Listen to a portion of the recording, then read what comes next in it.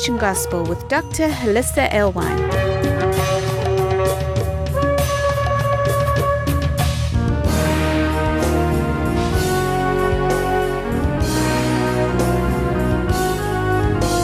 Join us around our Shabbat dining table as we explore the Torah portion. And if you couldn't tell from the readings, we're going to talk about resurrection, which we're pretty much doing every Shabbat, because every Torah portion, it's some sort of prophecy of the resurrection. And that's good news. That's very good news. In fact, that is the good news, right? Amen. That there is a resurrection. So the Torah portion is Vayera, which means and appeared. And when it's all said and done, where would we like to appear? I'd like to appear back in the garden. Just pop in, slide in, walk in, fly in. I don't know exactly how it happens, but I would like to appear back in the garden. And I think that's pretty much what this Torah portion is teaching us, even with Ishmael. Ishmael had a little resurrection of his own. Have you ever noticed that there's a parallel story there? We didn't read the Akedah, the binding of Isaac, but even Ishmael, he had his own resurrection. So there's a plan there. There's a place of life to come back from whatever doom that you think you've been sent to. So let's look at Song of Songs, chapter 3, verse 9, just to review our text. It says, King Solomon has made for him a sedan chair from the timber of Lebanon. He made its posts of silver, its covering of gold, and its seat of purple fabric, with its interior lovingly inlaid by the daughters of Jerusalem. So we've unpacked a lot of those phrases so far. Let's keep looking at the gold, the covering of gold and the daughters of Jerusalem, and the idea that these things were lovingly done. This gold inlay, it even refers to it in the sense of paving something, weaving something together, preparing in that sense, assembling something. So the daughters of Jerusalem, they're doing what they're doing out of love. They love the commandments, for sure, because if we're talking about the Holy Ark, what else is in the Ark but the commandments? How can you prepare the way for the Ark? How can you make a lovely dwelling place for the presence if you don't love the commandments? You would be miserable. Jimmy was talking about, not getting up in the morning and thinking, well, so-and-so at work's going to be there. They're going to make me miserable. You know what? We need to get up in the morning with the sense like, I'm going to work and I'm going to make them miserable. I'm going to have the presence of Adonai around me. So they're just absolutely miserable. And they tend to avoid you when you walk in with that attitude. So these daughters of Jerusalem, what's going on? It's also known as can be translated as a canopy. Again, we're talking about this chariot that's being described here of the Mishkan. And at least within the rabbinic tradition, that particular verse is considered proof that the Holy of Holies of Scripture is the Song of Songs. A lot of people like to read the Song of Songs as poetry, as something beautiful, but very few understand the Song of Songs. King Solomon loved to write in parables. He loved to write in symbols, euphemisms, and so forth. And so there's a lot of even play on words. If you can read the Hebrew, there's a lot of play on words. So as they're interpreting this, they're saying, well, this canopy was not what King Solomon made for himself. It's what he made for him, the Holy One. And it's, again, preparing a place for the divine presence to dwell, like the Mishkan. So they say King Solomon, as he's writing this, he's using this to help you understand this living Mishkan that's going to come up from the wilderness at the end of days with the footsteps of Messiah.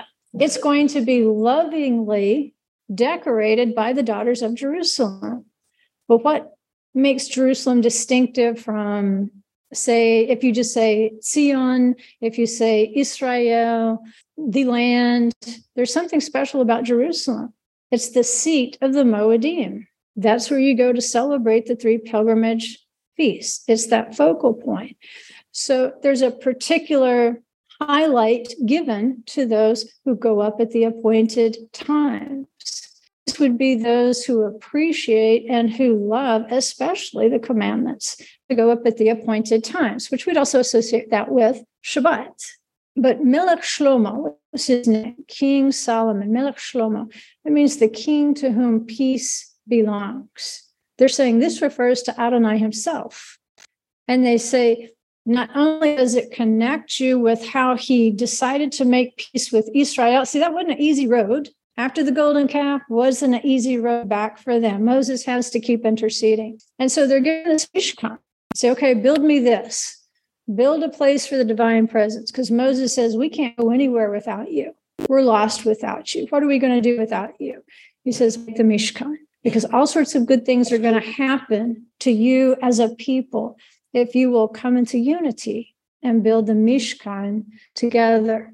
So this Apiron, that's referred to this sedan chair. Sometimes it depends on the translator. You might read 5 different translations and get 5 different translations in English of what apiron is. It might be called a litter. It might be called a sedan. Some might call it a chariot. A traveling couch, I think, was one translation we read. But apiron, it's only used one time in Scripture. So it doesn't give you a whole lot of other scriptures to cross-reference and say, well, what exactly is this apiron? Why is everybody guessing what it is? Well, it means to be carried quickly. And they believe that it comes from either para or para. You say, what's the difference? Very little, one letter. An aleph or a he, but just pronouncing it, they're going to sound the same. Ultimately, you're supposed to get the idea that this is a vehicle of some sort that is to be carried quickly. And Yeshua twice says that in the book of Revelation, as we're talking about the footsteps of Messiah. Well, he says those footsteps are going to come quickly. Revelation 22:7, behold, I'm coming quickly. Blessed is the one who keeps the words of the prophecy of this book. That's perfectly consistent with this being decorated by the daughters of Jerusalem who love what they're doing. They love the commandments. And then 22:12, he says, behold, I'm coming quickly. My reward is with me to reward each one as his work deserves. Right? So this is a time when rewards will be made. It's not just salvation. Thank goodness I made it in. It's okay. It's more than thank goodness I made it in. What did I build on that foundation of Messiah Yeshua? Because he's going to reward you accordingly. But he says, I'm coming quickly. If you're not ready, if you're not perceiving what's going on in the camp, or you're not even in the camp. I mean, they formed a camp, didn't mean you had to stay in it. If you wanted to go play with the Edomites a little while, you could. If you wanted to go be best buddies with the Amalekites, you could. If you wanted to go, camp out with Canaanites, there you go. You don't have to stay in the cloud. Lots of people can separate themselves from the camp if they want to. It's not a barbed wire fence. It's a cloud. And you're welcome to walk out the same way that you're welcome to walk in if you would agree to lovingly keep the commandments. So for those who have decided to dwell in his presence, there's going to be reward. There's no indication that he's going to reward those who love living outside his presence with an eternal reward of living in his presence. Like I said, it doesn't mean they're not saved. It doesn't mean there's not a place of safety for them from death. But the reward is basically of what have you been doing? Okay, this is the reward of it. You planted this much, I'm going to give you this much. Yeshua told different kinds of parables. Some were of salvation and some were of reward. So the seat, it says, is of purple wool. We know purple is the kind of the middle color of the Mishkan. You've got blue, you've got red, but purple is unique because it's 100% red and 100% blue. So it represents Messiah. He's 100% heaven, he's 100% earth. You can't untangle that. And the seat itself is not kiseh, which we would think of as a throne or a regular seat like you're sitting in right now, but it's a merkav. A kiseh means something that's more fixed. It's not moving around. Merkav is a place to be seated for rapid, agile movement. which makes it very consistent with it being called the traveling chair being called an apiron, something that moves quickly. And so now it's been called a merkav. The seat of it is the merkav. And it can mean a chariot, a riding seat like a saddle. There's no distinction, by the way, in Hebrew between one who drives a chariot and one who rides on a horse. It's all rakav. So it's a riding place. It's where he rides. And so, maybe in a few weeks, we can start talking about what does it mean when it says he rides upon the heavens, because this is directly related to that.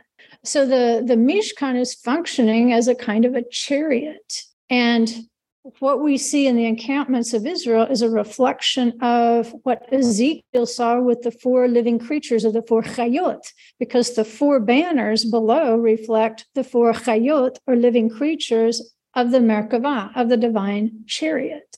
Like I say, I don't know that they moved as fast as lightning, but there was the reflection on earth of something seen above, which is very consistent. May your will be done on earth as it is in heaven. On earth, it might look like rocks and dust and mountains and trees, but we need to see what was the reality of this promised land. What did it look like to Abraham? So the king is seated in this Mishkan. And remember, the Mishkan is uniquely for the wilderness. Even though it stood for a few hundred years in the land itself, that was never intended to be permanent. There was always an intention for it to become a permanent residence, the temple and the place where he would put his name, Jerusalem. But look, these people who are decorating this Mishkan, who love the commandments, they're already daughters of Jerusalem, and they haven't been to Jerusalem yet. Isn't that cool? I mean, if he's literally talking about the Mishkan, there are people who can prepare the way for that permanent temple without having ever yet set foot on the Temple Mount, which is good news for us, especially out here in the wilderness of the peoples. So the king is steering or driving the structure from that space. And it says, through the glory of God that rests between the 2 cherubim atop the Holy Ark, the Torah scroll written by Moses rests in the Holy Ark along with the tablets. The Ark rests in the Holy of Holies. And again, it's saying this is why, as we're looking at Song of Songs, we're in the Holy of Holies. So the inner side, decked with love by the daughters of Jerusalem, is thought to be those who labor in the study and the practice of the Torah, because the Torah is in that holiest of holy places. And they're seeking it as that which is more to be desired than gold, yes, than much fine gold. And that's where we're going. We want to look at slaughtered gold today, which represents the 3 patriarchs in this promise given to Abraham. And of course, it does also represent the divine presence, which dwells in the Mishkan. And it dwells there in a heavier way than it does the rest of the camp. And there's examples in scripture of how that glory would be so heavy that the priest could not stand to minister. Again, if you can't stand his presence out there in the camp, what makes us think we're going to be able to stand his presence in the world to come? There's no preparation there. So we want to make sure that we identify as those daughters of Jerusalem. Okay, so we've got a fast-moving chariot in which the divine presence dwells. We've got these 4 encampments of the 12 tribes forming a kind of wheels that can move in any direction.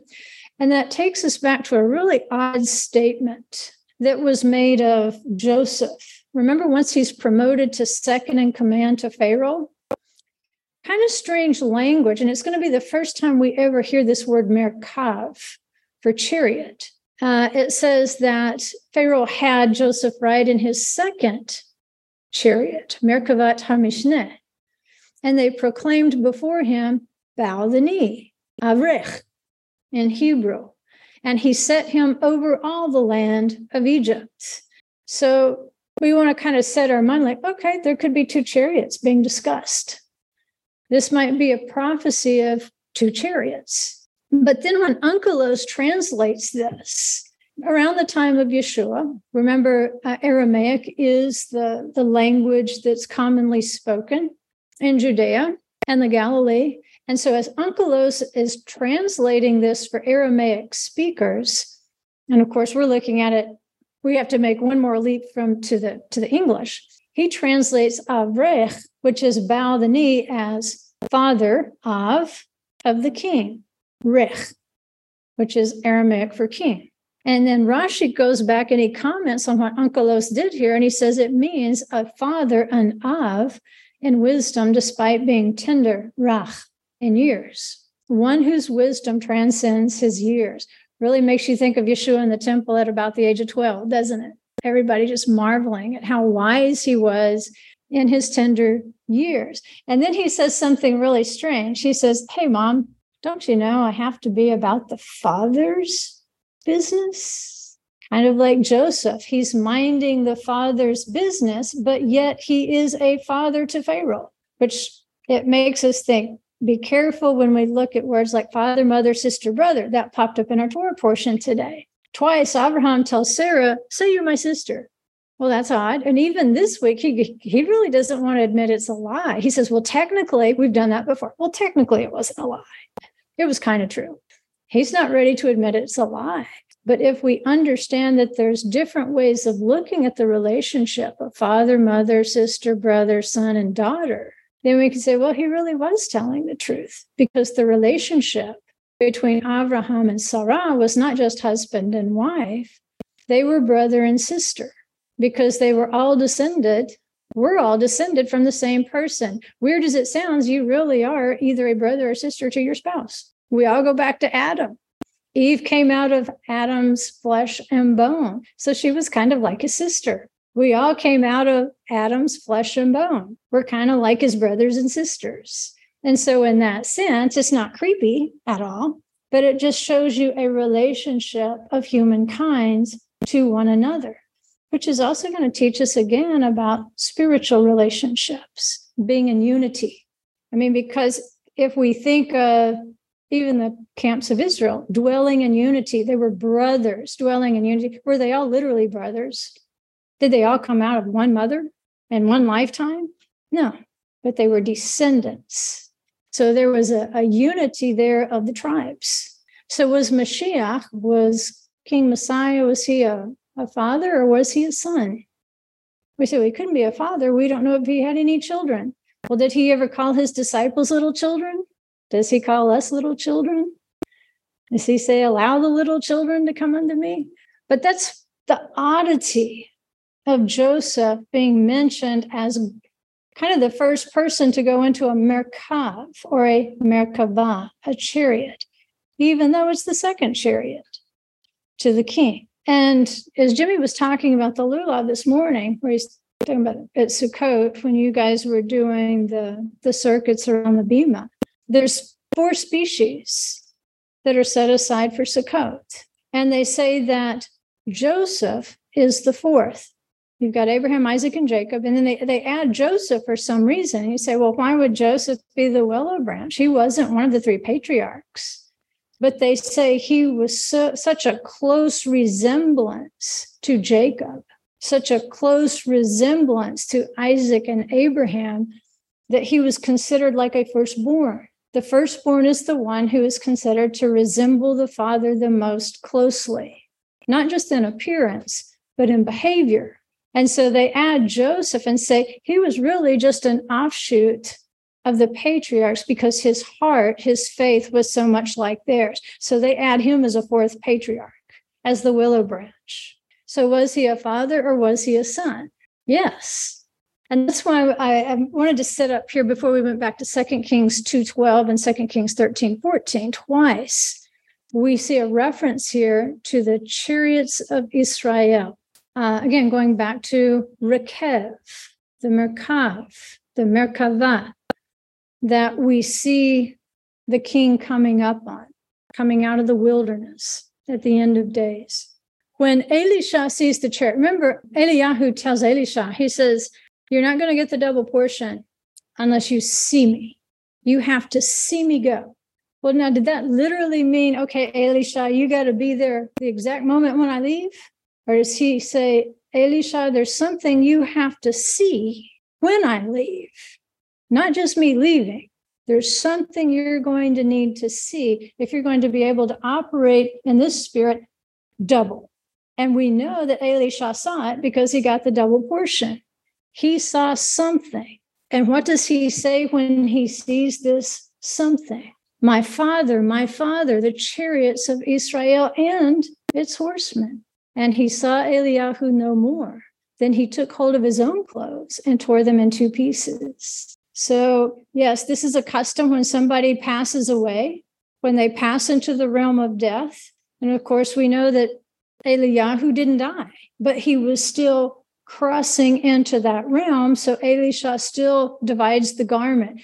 Now Eliyahu's in that realm. I'm still in this realm, but I saw it. And he catches the mantle. He says, okay, now it's my turn. But then when Elisha becomes ill, it says, with the illness of which he was about to die, Jehoash, the king of Israel, came down to him and wept over him and said, my father, the chariots of Israel and its horsemen. So actually, Jehoash was able to see what was coming for Elisha, even though Elisha was going to have to die before his collection. So it tells you the norm is that you do physically pass away before you are collected by the chariots of Israel and its horsemen. In Eliyahu's case, special case. And you had to be able to see it. These horsemen of Israel are thought to be Abraham, Isaac, and Jacob. Right? Think back to the divine chariot. What did the encampments of the Israelites represent? Those wheels that could go in any direction without moving. Who are they descended from? They're descended from Abraham, Isaac, and Jacob. And they're buried in Hebron as a profession of faith in the resurrection. It's believed that this is an entrance back to the garden at Hebron. In fact, the water from the spring there at Hebron was channeled through aqueducts and so forth. It was channeled from there to Bethlehem, from Bethlehem to the Temple Mount for the high priest to immerse on Yom Kippur. That's how important the water was from Hebron. King David reigned first from Hebron. So Hebron represents resurrection. That's why Abraham, Isaac, Jacob, Sarah, Rivka, and Leah had to be buried there, because it was a scream through the generations that there is a resurrection. We have faith in this. If Abraham is your father, then you have faith in the resurrection. And Yeshua reminds the crowds of this, because the Sadducees, remember, they don't believe in the resurrection. And he tells them, many will come from the east, the west, the north, the south. They're going to sit down at the table with Abraham, Isaac, and Jacob, the chariots of Israel and its horsemen. They're going to have a meal. And he says, you're going to see it from afar, but you won't be able to enter in. And think of the Lord's Prayer that we did. The Mizmor LeDavid that we did today. The Lord is my shepherd. That says he prepares a table before me in the presence of my enemies. Remember how the rich man could actually see Lazarus? It's like he was in his presence, but he couldn't cross. And that's what Yeshua tells the Sadducees. You're going to see all these people. They're going to come and they're going to sit down with the horsemen of the chariot, Abraham, Isaac, and Jacob. You're going to see it, but you're not going to be able to enter into it. So why this strange language? My father, why say you're my sister and do it twice? And then Isaac turns around and does the exact same thing to Rivka. He says, say you're my sister. The language, I think, that follows where it says, so that I may live on account of you. I think that's our clue. There is something in this relationship to the sister that I may live on account of you. If we can relate to one another as brother and sister, then I will live on account of you. And I say, Abraham doesn't even want to acknowledge it was a lie in this week's Torah portion. He's trying to make it still true, even though it's a deception. So we got Abraham and Isaac. They both say, you're my sister. Then when it's time for Jacob to come back to the land, to return to this land of promise, he calls in Rachel and Leah. And he consults with them. What should I do? And they say, go back. You notice the matriarchs are always pointing the patriarchs back to the land. Tradition says, had they sent women out as spies, Israel would have gone into the land the first time. They will never give a bad report of the land because of what they represent. There's also speculation that Zilpah and Bilhah, his other two wives, are also sisters. that they were two sisters given as hand maidens to Leah and Rachel. So if so, that's a double sister thing that he did. The sisters keep coming up. I think statistically that's probably improbable that they would keep popping up like that. So what do they represent? We know Song of Songs is full of symbolism. Well, if we back up one book, the one King Solomon is more famously known for, Proverbs. Proverbs is Mishle, which means parables. And as you're reading through Mishle, you realize, oh, this isn't talking about literal people. These people are parables of spiritual things. The wise woman, she's a woman, but she's actually also representing the spirit of wisdom, the spirit of understanding. She's representing the Holy Spirit itself. So in this case, the woman, the wife, is representing the move of the Holy Spirit. And in this context, we see it's the move of the Holy Spirit moving in the lives of the patriarchs. And we hear that when Abraham is told, listen to Sarah. And he had a reason not to. He had listened to her once and got in trouble with Hagar. Well, when she is speaking according to the will of Adonai, she is the voice of the Holy Spirit to her husband. Or does it say the heart of her husband doth safely trust in her? You can trust the Holy Spirit. If she is speaking the word of Adonai to you, you can safely trust in that. If she's speaking a different word, not so much. But that doesn't mean you can ignore the next thing she says, because odds are, if you have a godly wife, she's speaking under the power of the Holy Spirit into your life to keep you on the path. And that's what's so funny. Somebody brought up the dripping woman. It's twice in the book of Proverbs, like how miserable it is to be with a dripping woman. Read the context. This guy's off the path. He is off the path of the commandments. So what does she become in his life? The dripping faucet. She's supposed to annoy him, irritate him until he gets back on the path, because that's what the Holy Spirit does with us. Once that word's in you, how comfortable are you getting off the path? Does it bug you? If you break a commandment, once you know the commandment, doesn't it bug you and drip on you and drip, drip, drip until you make it right? That's what she's supposed to do.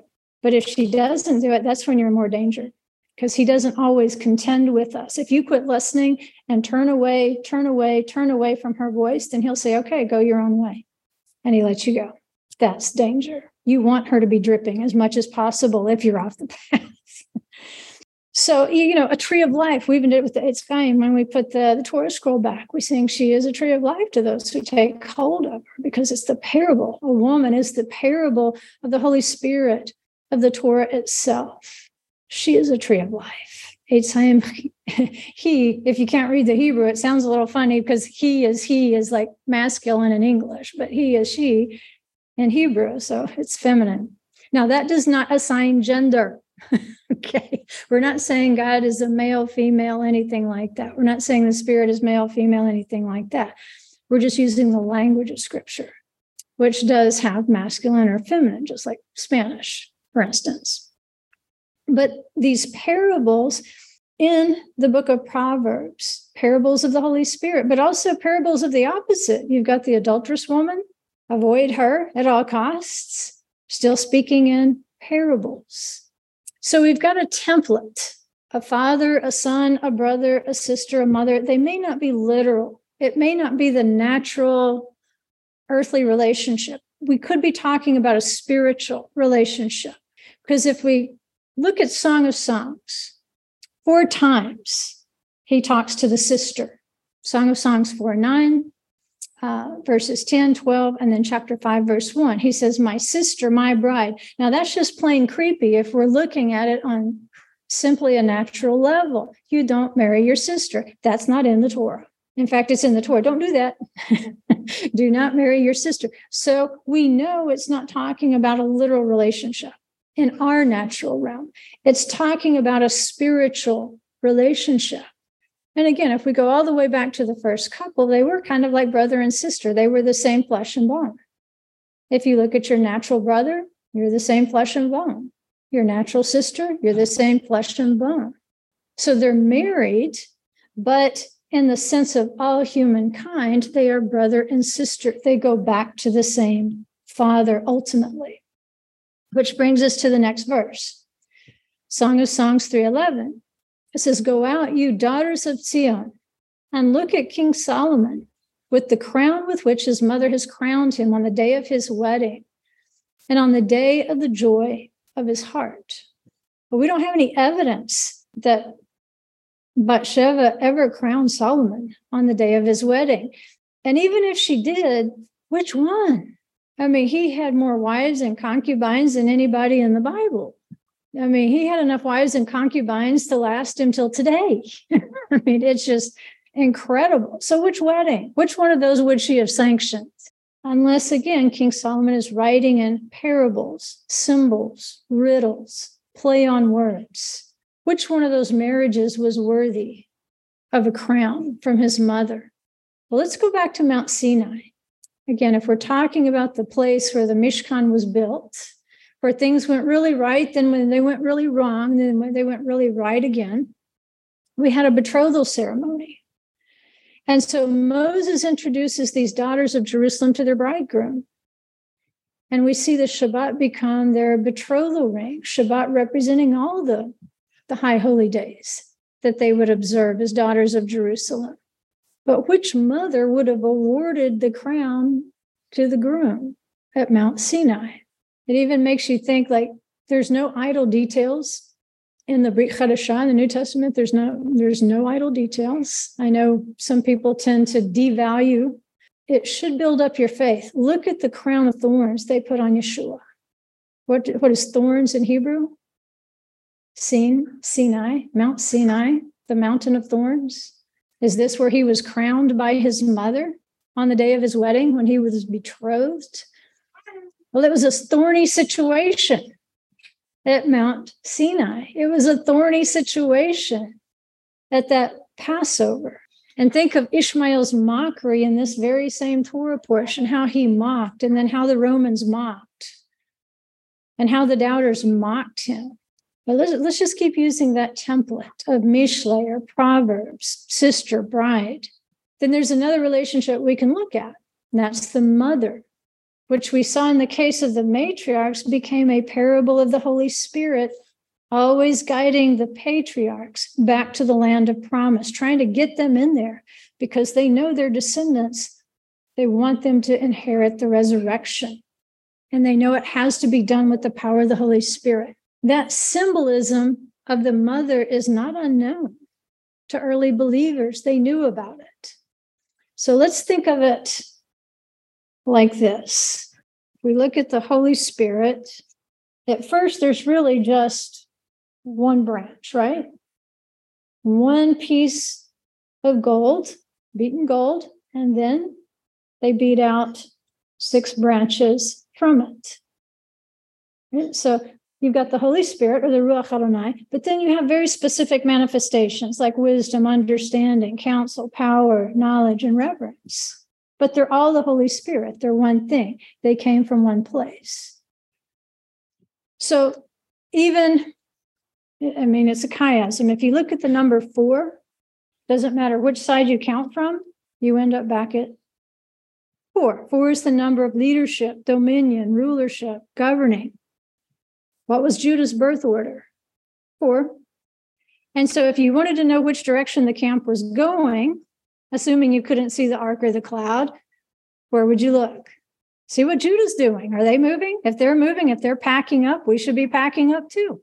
And that's why by the time of the Babylonian captivity, you've got 12 tribes where they're at least a representative number within Judah.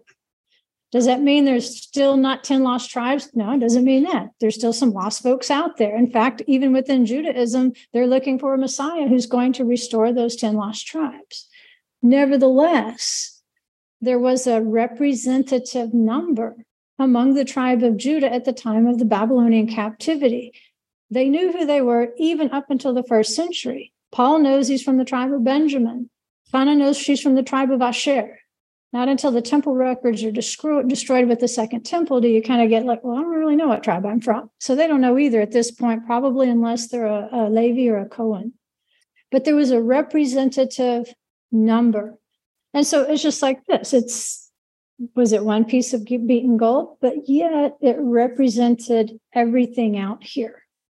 You can't break these branches off and make them work. Even in wisdom, reverence is the beginning of all wisdom. They're not disconnected. Right? So Ezekiel 8:3, and what are we talking about here? The mother. We're looking at the mother relationship, because remember, these matriarchs were parables of the Holy Spirit, right? And the Ruach Adonai, it represents an authority, like Abraham is told, listen to Sarah, you're going to have to drive out Hagar. Ezekiel 8:3 says, he stretched out the form of a hand and caught me by a lock of my head. And the Spirit lifted me up between earth and heaven and brought me in the visions of God to Jerusalem, to the entrance of the north gate of the inner court, where the seat of the idol of jealousy, which provokes to jealousy, was located. Right? There's a similar description in the Gospel of the Hebrews. It's not in the canon, but the language of it reflects what was understood about this particular passage in the first century. And that passage says, this would have been Yeshua talking in the passage. He says, just now, my mother, the Holy Spirit, took me by one of my hairs and bore me up to the great mountain Tabor. See the similarity between the two passages, how in a Jewish mindset, the Holy Spirit was represented by the relationship of a mother. Sometimes she's nurturing, and sometimes she's stripping. Sometimes she's letting you have it. And you would be better off on a rooftop than disobeying the commandments when she's after you. And that's what we pray for those of our loved ones who are still out there lost. Father, just annoy them with the power of the Holy Spirit until they're ready to get off the roof.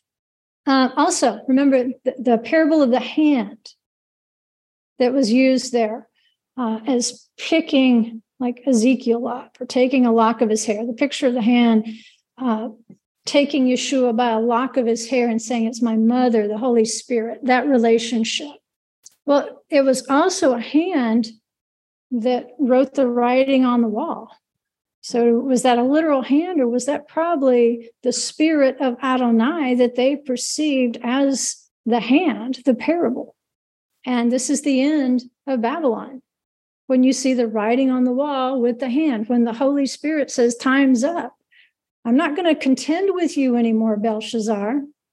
You've taken my holy vessels and you've used them for profane things, for partying, for getting drunk, for your sexual immorality. You're passing them around here at your party because you think that the prophecy that I will restore my people to my land in 70 years has not come true.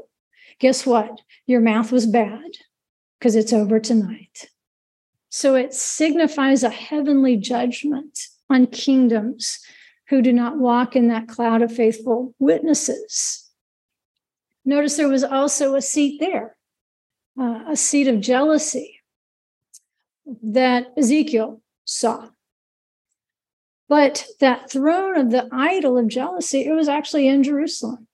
And at different times in history, it has provoked rivalry to the Lord of hosts, because the proper seat there is that which is prepared lovingly by the daughters of Jerusalem.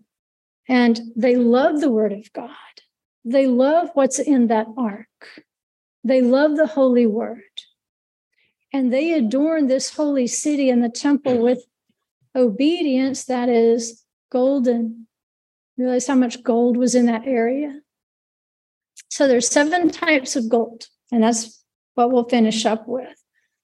2 Chronicles 3:5 says, this too refers to the temple and comports with that which we learned, for the entire sanctuary was plated with gold except the area behind the doors, as it is written, and he covered it, the sanctuary building, with good gold.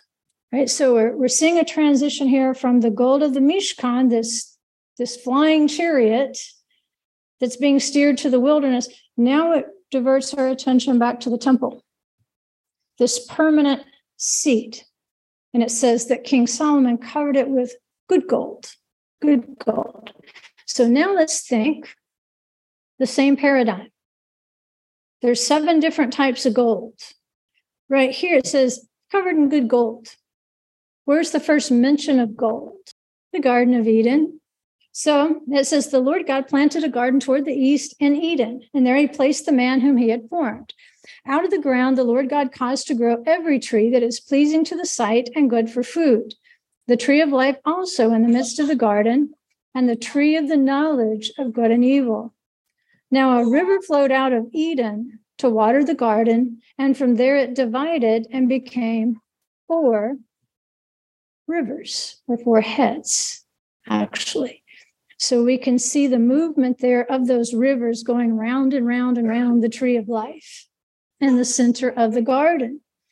But what we're interested in at this point is not so much the rivers. We're interested in what's inside those rivers. Because Yeshua already told us at Sukkot that he is the river, right? Come to him, he'll give you water. What or who is inside those rivers? The name of the first is Pishon. It flows around the whole land of Havilah, where there is gold. The gold of that land is good. The bdellium and the onyx stone are there. So the gold is good. Our first mention of gold is good. That's the part where y'all answer. All right. So if this gold is good, doesn't it make sense that all the gold that we would read about is good? Just like there's one Holy Spirit, even though there's 6 other manifestations of that Spirit. If the gold of the garden is good, it's possible that those 7 types of gold simply represent our transformation as we're on this journey. Because as we go through this journey, we get treated different ways. Sometimes it feels pretty good. Other times it doesn't feel so good. So we've been deconstructing those 7 types of gold in the Torah class. The one type of gold, I liked the dancing gold a lot. I thought the dancing gold was pretty cool. And the gold of Parvaim is just simply fascinating. But I want to look at the slaughtered gold, which I believe is a direct reference, taking us back to Abraham, Isaac, and Jacob, the chariots of Israel and its horsemen. It's called shachut gold, shachut. And it's called shachut because you could draw it out like wax. You ever seen them pulling taffy? How it just kind of do that? Or maybe you can do it a little bit with a Twizzler. Not long, probably, but the gooier the candy, the easier it is to just kind of pull it out. It was very soft gold. It was very malleable. And you could fashion it into anything you wanted. Shachut comes from shachat, which means slaughtered. The process of kosher slaughtering an animal is called shechita. Shechita. If you've ever seen a shechita knife, it's got a unique form to it, but it's often they'll even microscopically examine the blade on it to make sure it doesn't have any nicks in it that would tear the animal, because you can't tear the animal as you're slaughtering it. But they think it's called this because the way that you had to draw out the animal's neck, you okay, Tim? Okay. In order to slaughter it, what is the easiest kosher animal to slaughter, by the way? A giraffe. If you miss it on that one, you got very poor aim. I don't know anybody who's ever kosher slaughtered a giraffe or eaten one, but I think technically they fulfill the requirements of a kosher animal. They chew the cud and they've got the split hooves. As far as I know, there might be a reason nobody slaughtered it. There might be something that disqualifies them. But they say drawing out the neck for the sacrificial slaughter is why it's called drawn out gold. Because when you acquire the quality of this kind of gold, it's because you've done like Isaac did in our Torah portion. You submitted yourself to the slaughter. Because at some point you realize Isaac's not a victim here. He knew something was up when he asked, Father, I see the wood. I see that. Okay, we've got fire. We've got everything, but we don't have an animal. And I don't see a lot of animals running around here. I think he knew at that point he was the animal. He was the slaughter. And he went on. And then he had to stand there while his father bound his hands. You don't think he knew something was up? And yet he lays himself on that altar and I'm sure stretches out his neck to make it easier on his dad. That's drawn out gold. That's not a victim. That's not somebody screaming because they've been done wrong one more time. That's somebody who says, my father, the chariots of Israel and its horsemen. He understood who his father was. Did he understand he was one of the horsemen? I don't know. Did he understand he would father a horseman? I don't know. Did he understand everything in that moment that was being promised? I don't know. Do we ever understand everything in the moment we stretch our necks out for slaughter? When we look back on our lives and we made some sacrifice, did we really understand all the good it would do years later? Probably not. We understood there was a reason. We understood there was a very good reason to allow ourselves to be slaughtered. But I don't think we understood everything. We just knew we had to be soft and malleable to the will of the Father, that we weren't going to make him stretch our necks out because he won't. This is a voluntary sacrifice.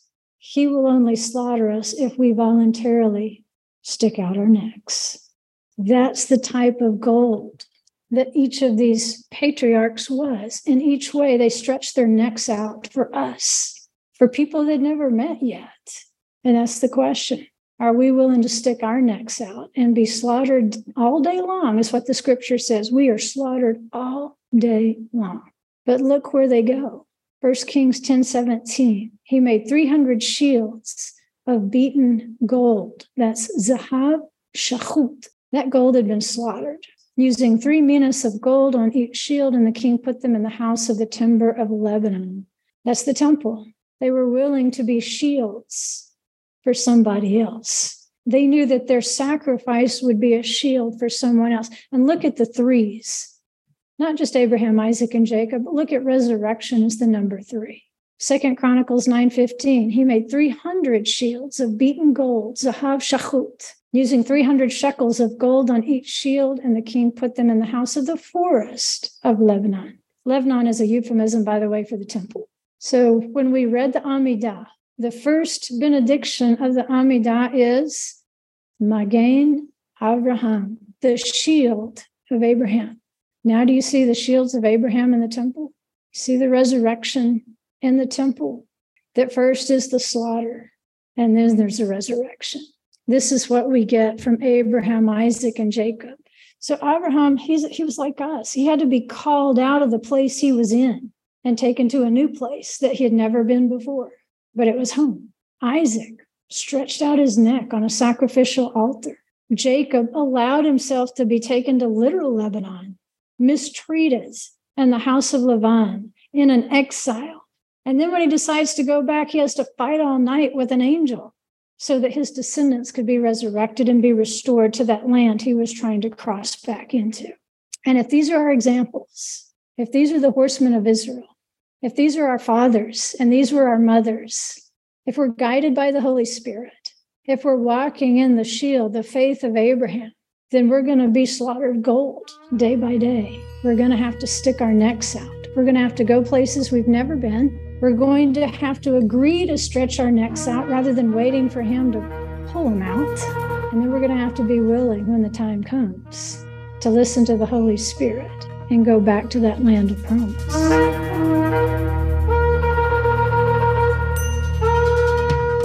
Thank you for exploring the Torah portion with us.